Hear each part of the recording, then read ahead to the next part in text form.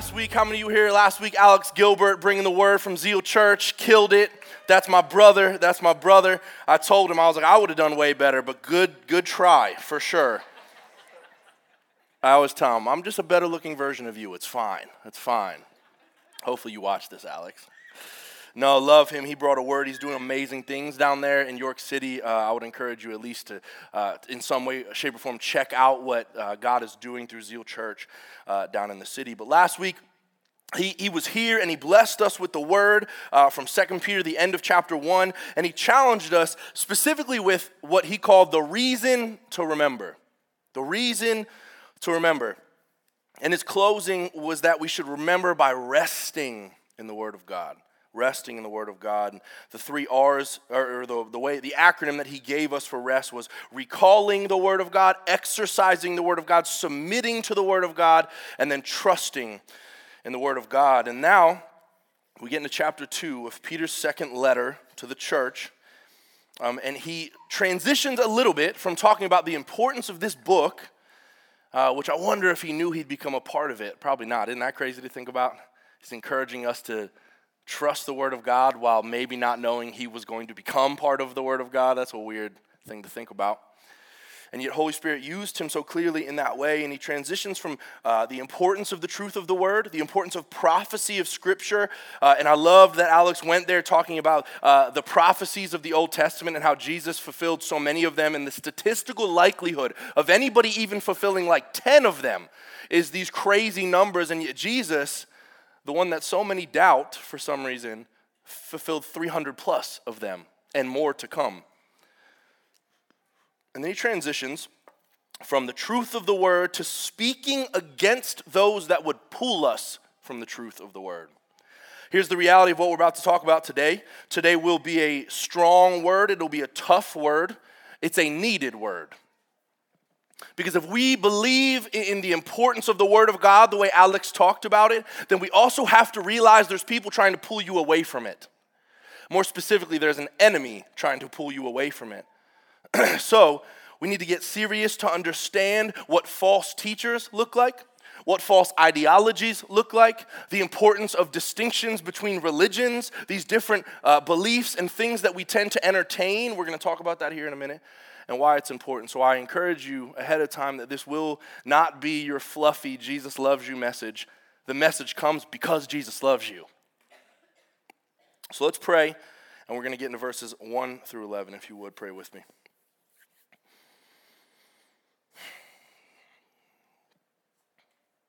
Father, I thank you for every single person in this room right now, that they are made in the image of God. That each of us has been crafted by you and for you.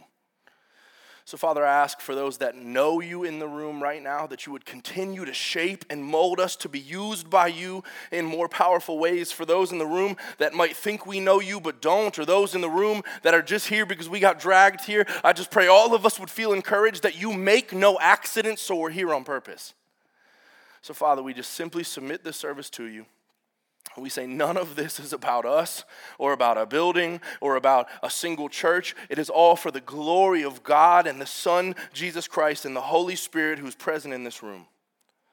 Would you help us to be attentive to your Spirit? We love you. We trust you. This is all for you. And we celebrate like we're in heaven, and all God's people sang, amen. Come on now. Benjamin. Amen, amen. You got to put a little vibrato in it. Let's try one more time, okay. I need the vibrato, okay. So the amen, it's got a waver, okay. You got to, if you need to go like this, do it. Let's try one more time. Here we go, ready? Amen, do it like a southern person. Amen, amen. I went a different route, you went a different route. God was glorified, okay. Okay, amen, amen. Well, let's get into the word, family. Let's get into the word. This is, again, 2 Peter chapter 2, verses 1 through 11. It'll be on the screens. I'd encourage you to read it for yourself. Starting in verse 1, but there were also false prophets among the people, just as there will be false teachers among you. Again, he's talking to us now.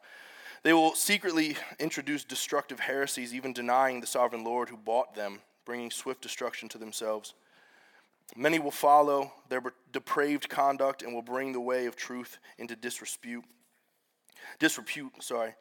In their greed, these teachers will exploit you, we're going to talk about that word, with fabricated stories. Their condemnation has been long hanging over them, and their destruction has not been sleeping. For if God did not spare angels when they sinned, but sent them to hell, putting them in chains of darkness to be held for judgment, if he did not spare the ancient world when he brought the flood on its ungodly people, but protected Noah, a preacher of righteousness, and 7 others, if he condemned the cities of Sodom and Gomorrah by burning them to ashes and made an example of what is going to happen to the ungodly, and if he rescued Lot, see how he's doing this kind of paradigm thing, he's shifting back and forth, if he rescued Lot, a righteous man, who was distressed by the depraved conduct of the lawless, for that righteous man living among them day after day was tormented in his righteous soul by the lawless deeds he saw and heard, if this is so, then the Lord knows how to rescue the godly from trials. Someone got to hear that this morning. The Lord knows how to rescue the righteous from trials. Anybody feel like you're in a trial this morning? Anybody feel like you've walked through something tough? Anybody been there? Anybody, how about this? Going to be there, you will. The Lord knows how to rescue you. And he also knows to hold the unrighteous for punishment on the day of judgment. This is especially true of those who follow the corrupt desire of the flesh and despise authority. Bold and arrogant, they are not afraid to heap abuse on celestial beings, yet even angels, although they are stronger and more powerful, do not heap abuse on such beings when bringing judgment on them from the Lord. All right, anybody want to exegete that for me?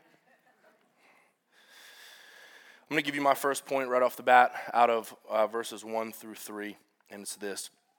Don't entertain those looking to exploit you. I don't have a clicker, by the way, Jess. That's on you. Don't entertain those looking to exploit you. We're going to sit. I only have 2 points today. Y'all know I like my 3-point messages, but I felt like the Lord just had 2 things for us this morning. And this one is where we're going to spend most of our time. Don't entertain those looking to exploit you. Let me read verse 3 again quickly to you. And it says this, in their greed, these teachers will exploit you with fabricated stories. It's an interesting word choice here by Peter, that false teachers and those looking to pull you away from what we talked about last week, which is the truth of the Word of God, those looking to pull you away, he calls false teachers, and he's saying they want to exploit you. I'm pretty passionate about this, especially working with young people, because young people have, especially in this generation, have more access to information than ever in the history of the world. And because of that, we have a ton of confused young people. A ton. And I can say a ton because we literally work with a ton of them. Well, not a metric ton, but come on, y'all. You know what I'm saying? We work with a lot of young adults. We work with a lot of youth. And so many of them are confused. They don't know what to believe. Why? Because they can jump on TikTok and get 15 different world ideologies in 2 minutes. Of course they don't know what to think. So I'm passionate about this idea that there's people that want to exploit us and pull us away from the only thing that's true. I was one of those young people who believed a million different things. I was big into science. If you know my background, I had a biochemistry degree. So I always wondered, well, how do we balance religion and science? How do we do that? I don't understand. And God eventually taught me over time. But I understand the idea of being pulled by different teachings. And I see people all over the place who have friends leading them away from the truth, therefore exploiting them. I watch as celebrities and media voices impact us just because they have a lot of followers and they're exploiting us. I watch women give their time to men who are just trying to exploit them. I watch men give their time to women who just get used for control and comfort and they're exploiting them. And maybe just to get to more of the heart of this passage specifically right here, we have spiritual leaders who aren't actually leading us towards God. They're doing things that look, sound, and make us feel a certain way, and we follow, therefore we're being exploited.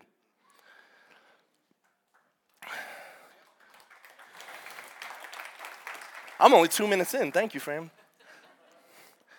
that's what Peter's saying here. He's saying, hey, there's things, people, beliefs, teachings all over the place that are going to actually pull you from the importance of remembering the word. You see how these things all tie together, right?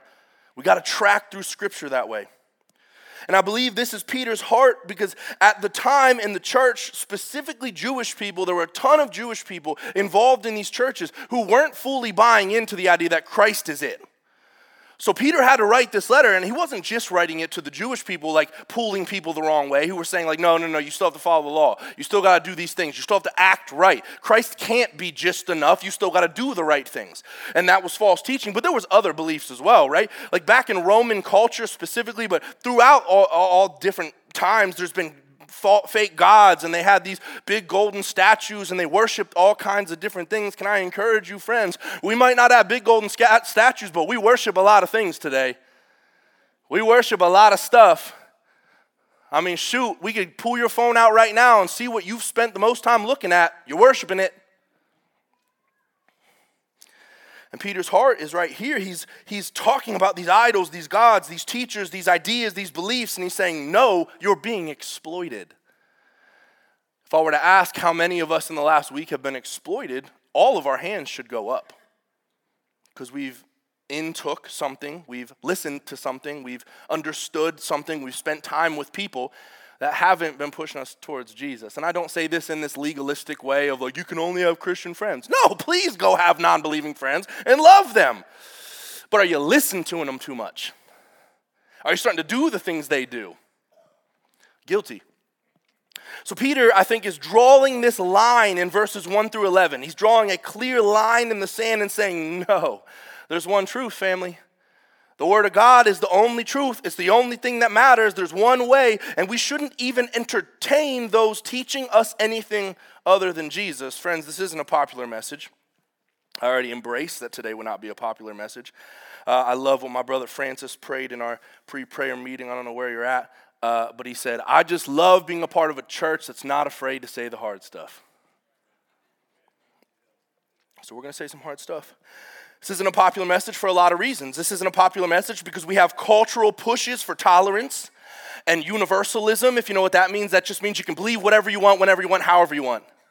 And we got whatever you think is right, and your truth is your truth, and the way I word it to the youth is you do you, boo. And Peter's going the dead opposite direction. I mean the dead opposite direction. And saying, hey, stay away from beliefs that aren't Jesus. And of course, we know this doesn't mean we judge or hate people. To me, the cultural stigma that church is judgmental and church people are this, that, and the other, I hate that, man. Like, anybody who says that can come talk to me, and I promise you, you're going to feel loved by the end of the conversation, okay? In my head, I might want to slap you, but I'm not going to do it, okay? Because Jesus is love, right? So we love. And yet, love does not mean entertaining garbage. I would even challenge us in this: when we entertain garbage, maybe we think we're loving them. Not only are we not loving them, we're not loving ourselves either. So love looks a certain way. The reason that people think church people are weird is because they don't actually know what love is. Well, love means you have to accept everything that I think, and you have to believe everything I believe, and if you don't, whatever. Well, okay, well then we view love very differently, friend.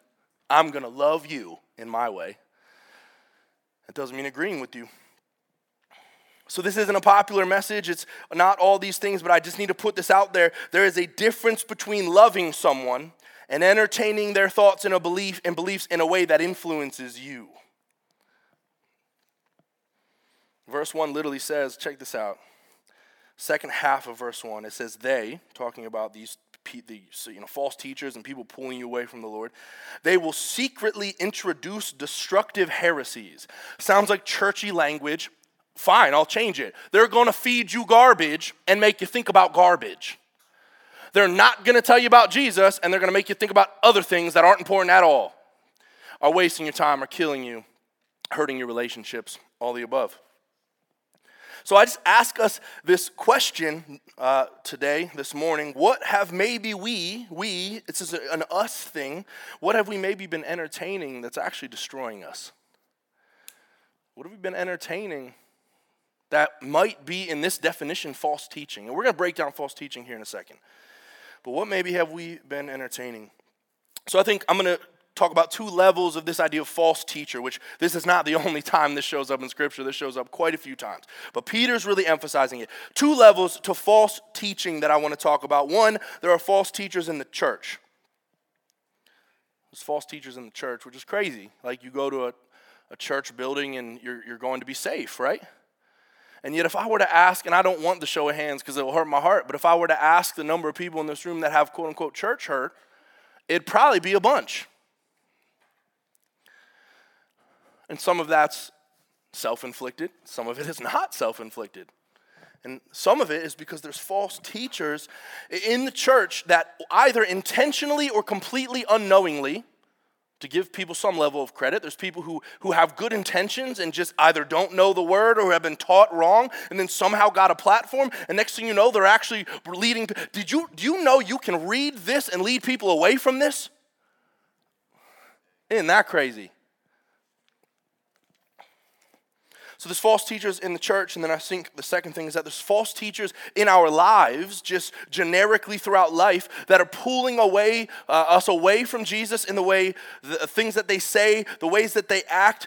These will be friends, relationships. Oh my gosh, I almost want to sit there for a little bit because it just drives me crazy how many people get into what the Bible literally calls unequally yoked relationships, and we justify it, and we're like, well, he's cute, and he goes to church. Okay, wonderful. And next thing you know, you see what? That person start to be pulled away from the Lord. This is not new news, family. Gosh, especially with young people, we just watch it all the time, and it's like, wait, be patient, find someone who loves the Lord. So it could be relationships, families, teachers, and professors. I had professors in college that really influenced me negatively. People you follow on social media, could have been any of these things. So let's start with false teachers in the church. False teachers in the church. I want to encourage you as a member or attendee of Grace, part of the Grace family, if you're here regularly or you just check out every once in a while. I can attest for every single person on the staff of Grace Fellowship Church that they deeply love the Lord. We sit in meetings, we sit in pastors' meetings, we go to each other's houses and have dinner, and all of us, without a doubt, can look at each other and say, you ain't that. So when we read this, you got good people here, okay? I'm probably the lowest on the totem pole, all right? But, oh, that wasn't funny? Okay, all right. We'll try again later. So this false teachers in the church, this literally implies this from Peter, again, because he's writing to churches. He's writing to Christians. It implies that you can go to church and literally be led astray. Well, I showed up here to pursue God. I showed up here to learn. I showed up here because I was curious and actually have people lead you astray. There's false teachers in the church. I want to challenge you. Just because they're engaging doesn't mean it's truth from the heart of God. If I just got up here and had a lot of charisma, but I'm not pointing you towards Jesus, stop listening to me. I'm serious.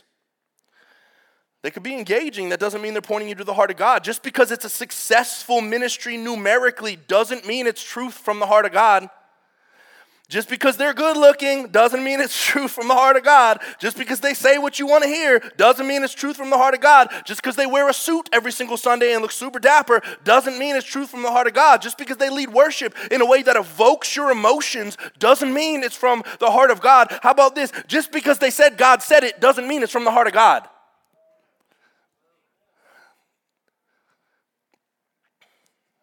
Just because they said God said it doesn't mean it's from the heart of God. One of my favorite sermon series was from Judah Smith out on the West Coast, and the entire series was called I Think God Said. It was literally the title of the series. And his whole point was we got to be really careful claiming to people God said this to us. Because then we have two options. I'm going to ignore you and think you're crazy, or I'm going to listen to you because God said it. So maybe we should err on the side of I think God said, let's discern together. That's another thing I would encourage you in. If you follow leadership that doesn't let you into the process, I don't know. So there's false teachers in the church. Well, how do we know, Phil? How do we know if teachers are trying to exploit me? Two things I want to talk about. One comes straight out of this passage. Again in verse 3. In their greed, they will be exploiting with fabricated stories. The first thing is greed. Second thing I'm just going to add, because I think it's throughout Scripture, is that it has to line up with the Word of God. It has to line. It doesn't matter if they're a spiritual leader or a religious leader or a pastor or a priest or a saint or whatever they like to call themselves. If it doesn't line up with this book, it ain't it. That's not it. So the first thing is greed. This comes straight out of the Scripture. Let's talk about this. If a teacher in the church is leading you and the giving of the congregation to God's work has ended up in excessive wealth of the one leading, I'm just going to put it out there. That seems to line up with what this is talking about. And I'm not talking about anybody specific. That's not the goal here. I'm simply asking us to challenge ourselves to look at material greed, excessive wealth that has literally come from the church. To me, there's a problem there. And this highlights greed. So if the pastor has a Lamborghini and like 4 giant mansions and wears designer clothes, I will simply submit this. Let's discern what this means for ourselves. Let's decide who we should be listening to based on this passage. Fair? Fair. Now, there's other levels of greed. So greed could be leading people to intentionally exploit our emotions, our feelings, our past, our present. The Greek word for greed here, I had to look it up to make sure I wasn't going too far off with this idea, but the Greek word is pleonexia, and it means greedy desire to have more, covetousness, and material gain. So anyone teaching or leading in a way that benefits them, which could be popularity or stature or attention, we just have to be wary of greed and following people that this is saying may be leading us astray. I'll just be honest with you, there are what I'll call internet pastors that I've regularly listened to that I do not listen to at all anymore. Like not a single message. Because I feel like it lines up with this. And I feel like the Word of God is telling me you're being led astray. So I'd encourage you for yourself, discern that. Who are we following? Why are we following them? And does it line up with the Word, which is the second thing that we have to be looking for. And of course, I'm adding this, so please take that as is, but it's all over Scripture. If teaching doesn't line up with the Word of God, we should not be following it. There are plenty, and I'm sure there's times I've done this, that Jeff, Mark, Ben have done this, of teachers, preachers, pastors, that are just frankly not in line with what God says, therefore leading us astray. Now, the difference is that for us, for example, we have pastors' meetings where if something wild is said, I will have Ben or Jeff or Mark come up to me and say, Phil, that was hot garbage. That was not the truth, and we need to talk about that. And I'm like, okay, I feel embarrassed, but yes, I'm open to it. Not everybody has that. Not everybody has people checking them. Not everybody has, whatever, like the things in place to make sure, to check us, to make sure that we're really lining up with what the Word says. So for any time and any of us that we follow someone, to listening, to teaching, again, even just YouTube preachings, we just have to be checking it against the Word of God. He could be the most charismatic man ever that you've listened to, and it doesn't mean, just because you left feeling motivated, doesn't mean that you left holy. So let's just be looking at these things when this idea of do not even entertain those trying to exploit us. It is our job as believers. This is for every person in every seat in this room. It is our job to know the Word of God and be looking for the signs, greed, depraved conduct. It's against the word of false teaching. Looking for the signs of false teaching. And I would encourage you, if maybe you aren't the biggest Bible scholar, that's okay. I feel like I have so much to learn too. But then get around people who can encourage you. Get around people who can push you the right way. Ask people, like, is this right? I just listened to this sermon, and he just basically said that if I give to the church, I will be blessed 10 times back. Ask somebody, because you're probably still going to drive the beater around for the next 10 years. Again, I am a man of the Lord, and my car currently has a spare tire on it, okay? So let's not entertain those looking to exploit us, but instead be pursuing the Word of God, the truth of the Word of God, and surrounding ourselves with people and influences that are pushing us that way. And then Peter, in just amazing, beautiful fashion, which is typically how the Bible works, is he follows directly up with this visual reasoning as to why it's so important to be aware and to avoid these types of teachers. So if I didn't give you enough yet, and you're like, I'm still not bought in, Phil. I'm still going to go listen. I almost just threw a name out there. That would have been disrespectful. But he's in my head right now, so pray. We'll pray for that man. He follows with why. Visual reasoning for me of why we need to be so intentional about this. And I'm just going to go ahead and throw the point up, and it's a tough one. But it's this. God does not spare sin for those led astray. These are not Phil's words. This is the word of God. Comes directly out of verses 4 through 11. I'm not going to reread it all, but I'll encourage you to just be looking through it. But he talks about how God didn't even spare angels when they sinned, but sent them to hell. Chains of darkness, judgment. He talks about Sodom and Gomorrah. He talks about Noah. He talks about how God put the appropriate judgment in times that people were not following him. People were led astray, which is the entire point of this. And he talks about how he also saved the righteous. He also saved the righteous. So that's what we're going to talk about in this point. But a hard truth, something that we don't like to talk about or share with people. Like I would encourage you, if you're witnessing to someone in Walmart, I don't know how many of you do that. I do sometimes. Don't start with this. Hey, friend, I love that shirt you're buying. God does not spare sin for those led astray. So that turkey looks pretty good. But did you know? God does not spare sin for those led astray. Don't start with that. And yet, this is so important, right? This is so important. This just makes me think how huge this has to be for us to understand.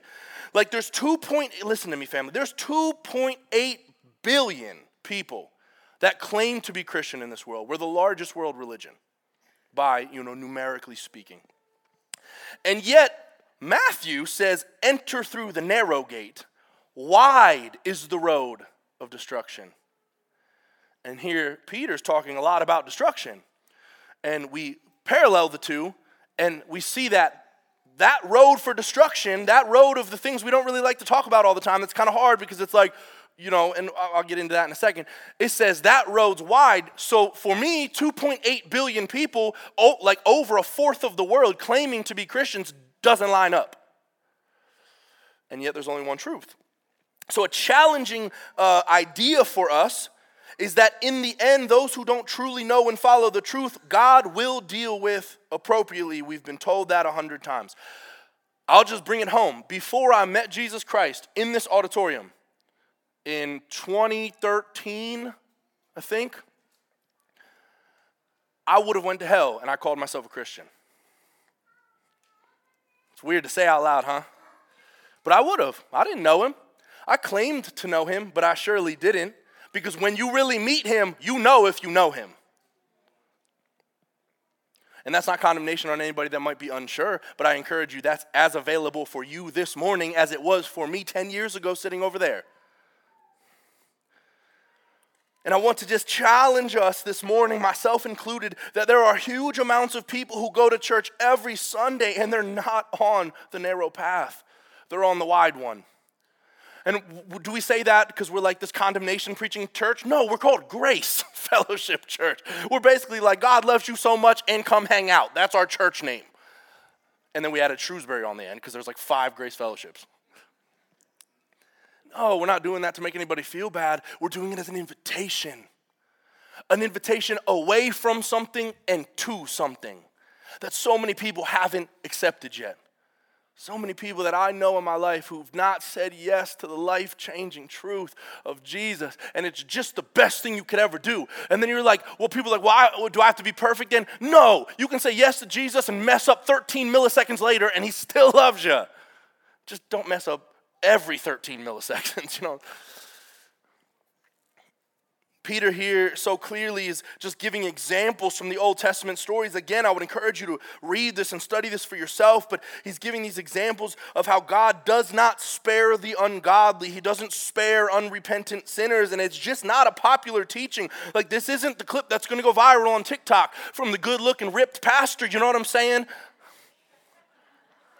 I'm not calling me that. I'm saying those are the ones that I'm a dad, guys. Why did you laugh at that and not some of the other jokes? I'm about to walk off. No, I'm kidding. I love y'all. We're supposed to have fun here. But this isn't, right? This isn't the clip that's going to go viral, but that's exactly why we're talking about it, right? Because this isn't the thing the culture wants to hear. This isn't the thing that even maybe Christians want to hear. It's not the thing that church as a whole wants to hear, and yet that's what Peter's saying, and it's what we're talking about now. If our faith and belief in Jesus, friends, is nothing but love and joy and peace and patience and forgiveness, which to be very clear, it is all of those things, but nothing about judgment, punishment of sin, hell, you are listening to false teachers and believing false things. It's both. You know what's crazy to me? I looked this up this morning. 40%-ish of active, like Orthodox Christian community don't believe in hell. Exactly. To be specific, 31% don't believe, 11% are unsure. The word hell is in this passage. What book are we reading out here? But I say that kind of facetiously, and yet the Bible talks about hell over 40 times, and Jesus himself talks about it. Well, why don't we like it then? Because it's hard. And we live in this culture and I'll even word it this way, a dangerous culture of if it's hard, just avoid it. I shared this story a few maybe months ago, but I had a young adult come to me and ask me a very simple question. He said, well, if I'm choosing a religion and Christianity is really the only one that talks about a hell, why would I pick that one? And it just embodied for me the weak culture we live in of if it's hard, we avoid it. Friends, hell's real. And you know what I said to him? I just simply said, brother, you can believe whatever you want, but it doesn't make it right. Go ahead and pick the easy one. You want to pick Buddhism because you can come back as a butterfly and feel good about yourself? Sure, pick that one. Doesn't make it right. I wonder how many in our culture, maybe even us at times, are a lot more like that young man than we give ourselves credit for. We love the idea of Jesus' love and grace and peace, and those are all very available, real things, but we do not want to talk about judgment. We don't want to talk about hell. When someone talks about, well, Sodom and Gomorrah, your God did that. I'm like, yeah, he did, so pay attention. And some of us are like, I don't know, it's just kind of a weird one. Like, yeah, he flooded the whole world, but I don't know if he really did. Yes, he did, because things were happening that shouldn't have been. So start paying attention so he doesn't do it again.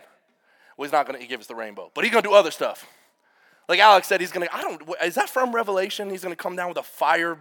That's crazy. That's a weird picture to me. I went home and drew it, In fact, friends, I would even encourage us in this. When we feel conviction of sin, when we listen to hard things, when we hear hard teaching, it actually should be hard, and it should convict us, and it should change us, and it shouldn't let us stay the same. And when those things happen, that's actually God's love for you. I've often defined conviction, which we don't like. We don't like being told we're wrong. We don't like feeling bad about stuff and all that goodness. I get it. I've told my young adults quite a few times, if you feel convicted, that is God actively loving you. That is him actively loving you. And we don't want the hard stuff, right? We don't like the hard stuff. We don't like when people tell us hard things, and yet God is like, that's me trying to change you, to love you for the better. So we have to pay attention to these things, and I think we have to be careful, and I would even say we need to be careful that we're not denying truth without even knowing that we're doing it.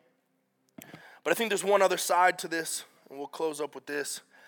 We need to know and be encouraged that as we talk about false teachers and as we talk about being led astray, and we kind of talk about these hard topics of conviction and condemnation and all the balancing of all these things, judgment, hell, all of the above, we need to know, and this passage tells us clearly, that God handles false teachers, he deals with the unrighteous, and it can give us peace that it is not our job to change things.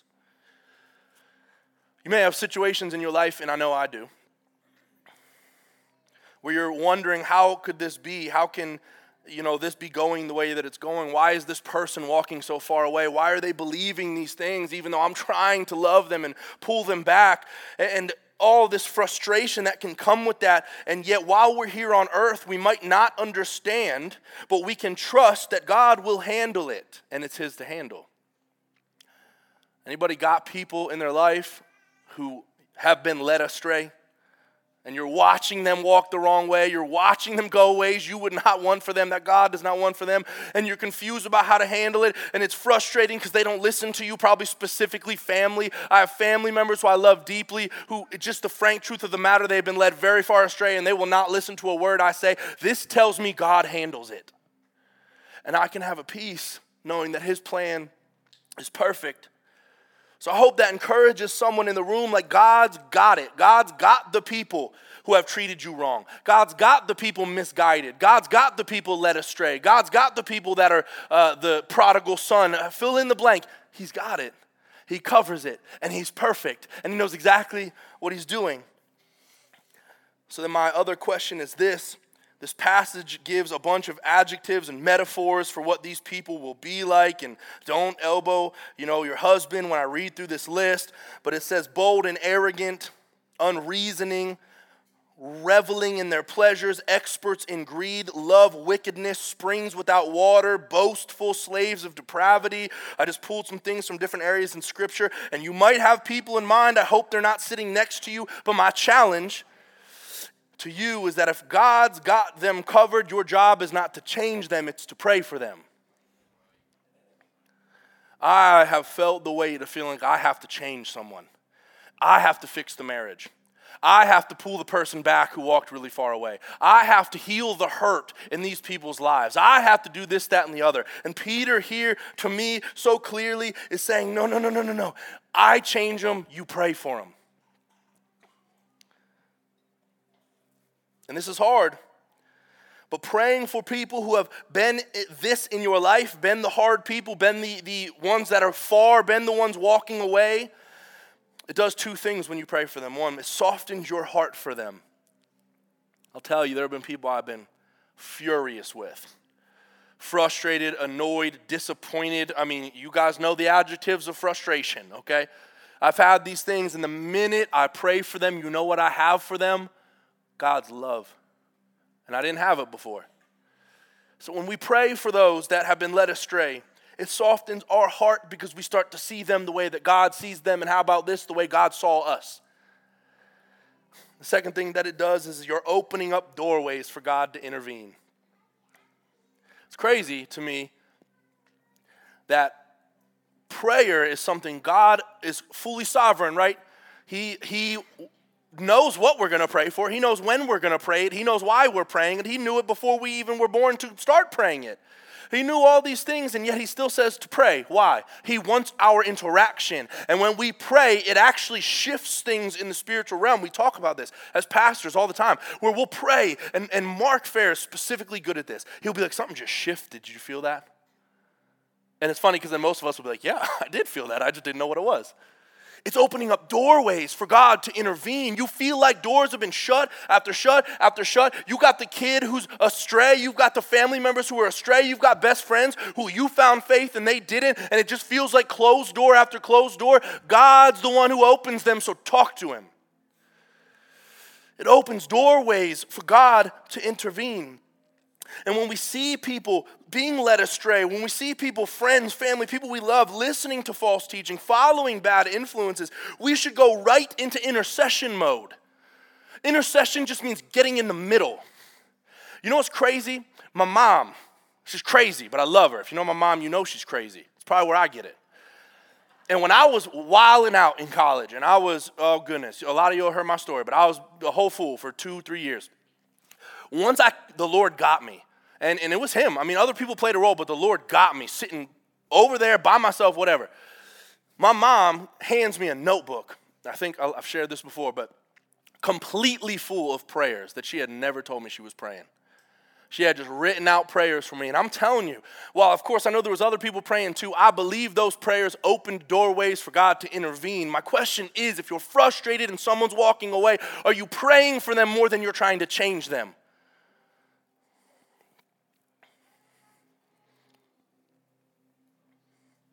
When we see people being led astray in these things, it's our job to pray. So if you're in the room and you feel discouraged because you read a point like this and you're like, oh my gosh, I know people that this applies to.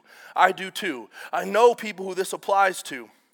And yet, I just need to encourage you with this. Discouragement isn't from God. God is in control of that, and we have the role of intercessor, so pray, love, be gentle, display the heart of God, and leave the rest to Him, amen?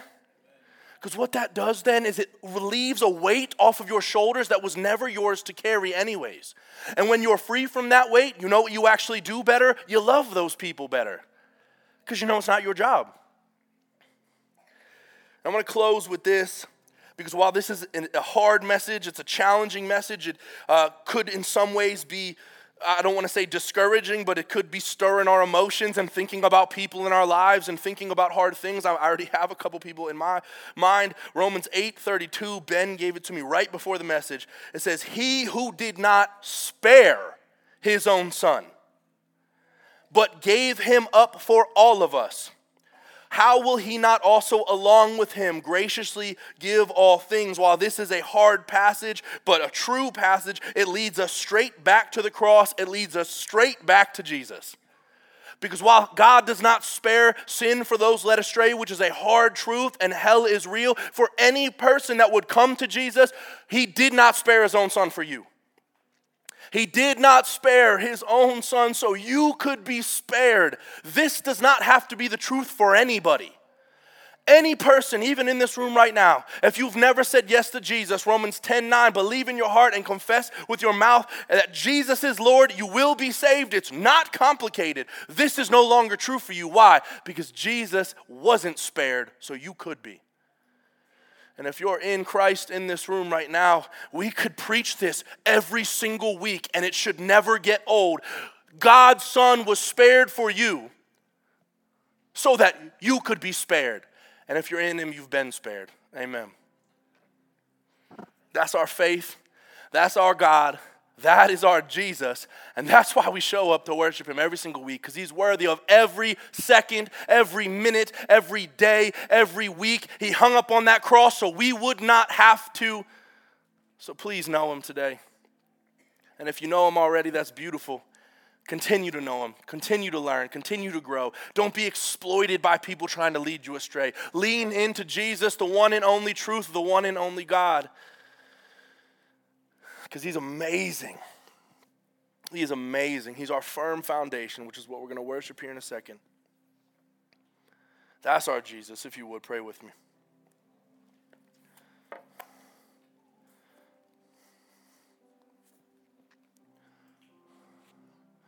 Father, we thank You that while there's people trying to pull us away, there's people pulling our loved ones away, there's all of these tensions in the culture, and there's an enemy who hates us, there is a God who's infinitely more powerful, who loves us, who was willing to send His Son and not spare Him so we could be spared. That is our faith. Father, we thank You that You would do that for us. We love You for it. And if You never did anything else for us, You did enough. So I ask for every person in this room as we worship and leave today, that we would just be so in awe of how beautiful You are. We would stand on the firm foundation of the truth of the Word of God and of Jesus Christ, our risen Savior, and never stand on anything else. And Father, if there are areas in our lives that we are being exploited, that we're following false teachers, that we don't even know about, God, would You just gently show us? Would You just gently, even in this moment, just let us know, hey, no more of that. No more of them. No more of this. It's okay. I love You. Just come back this way a little bit. Father, would You just lead us? And we thank You that You will. We thank You that You're gentle and kind with us, even though we don't always deserve it. We love You, Jesus, and we worship You because You're the only one worth worshiping. In Jesus' name, and all God's people said, amen. If you guys would stand up, and let's worship our Savior.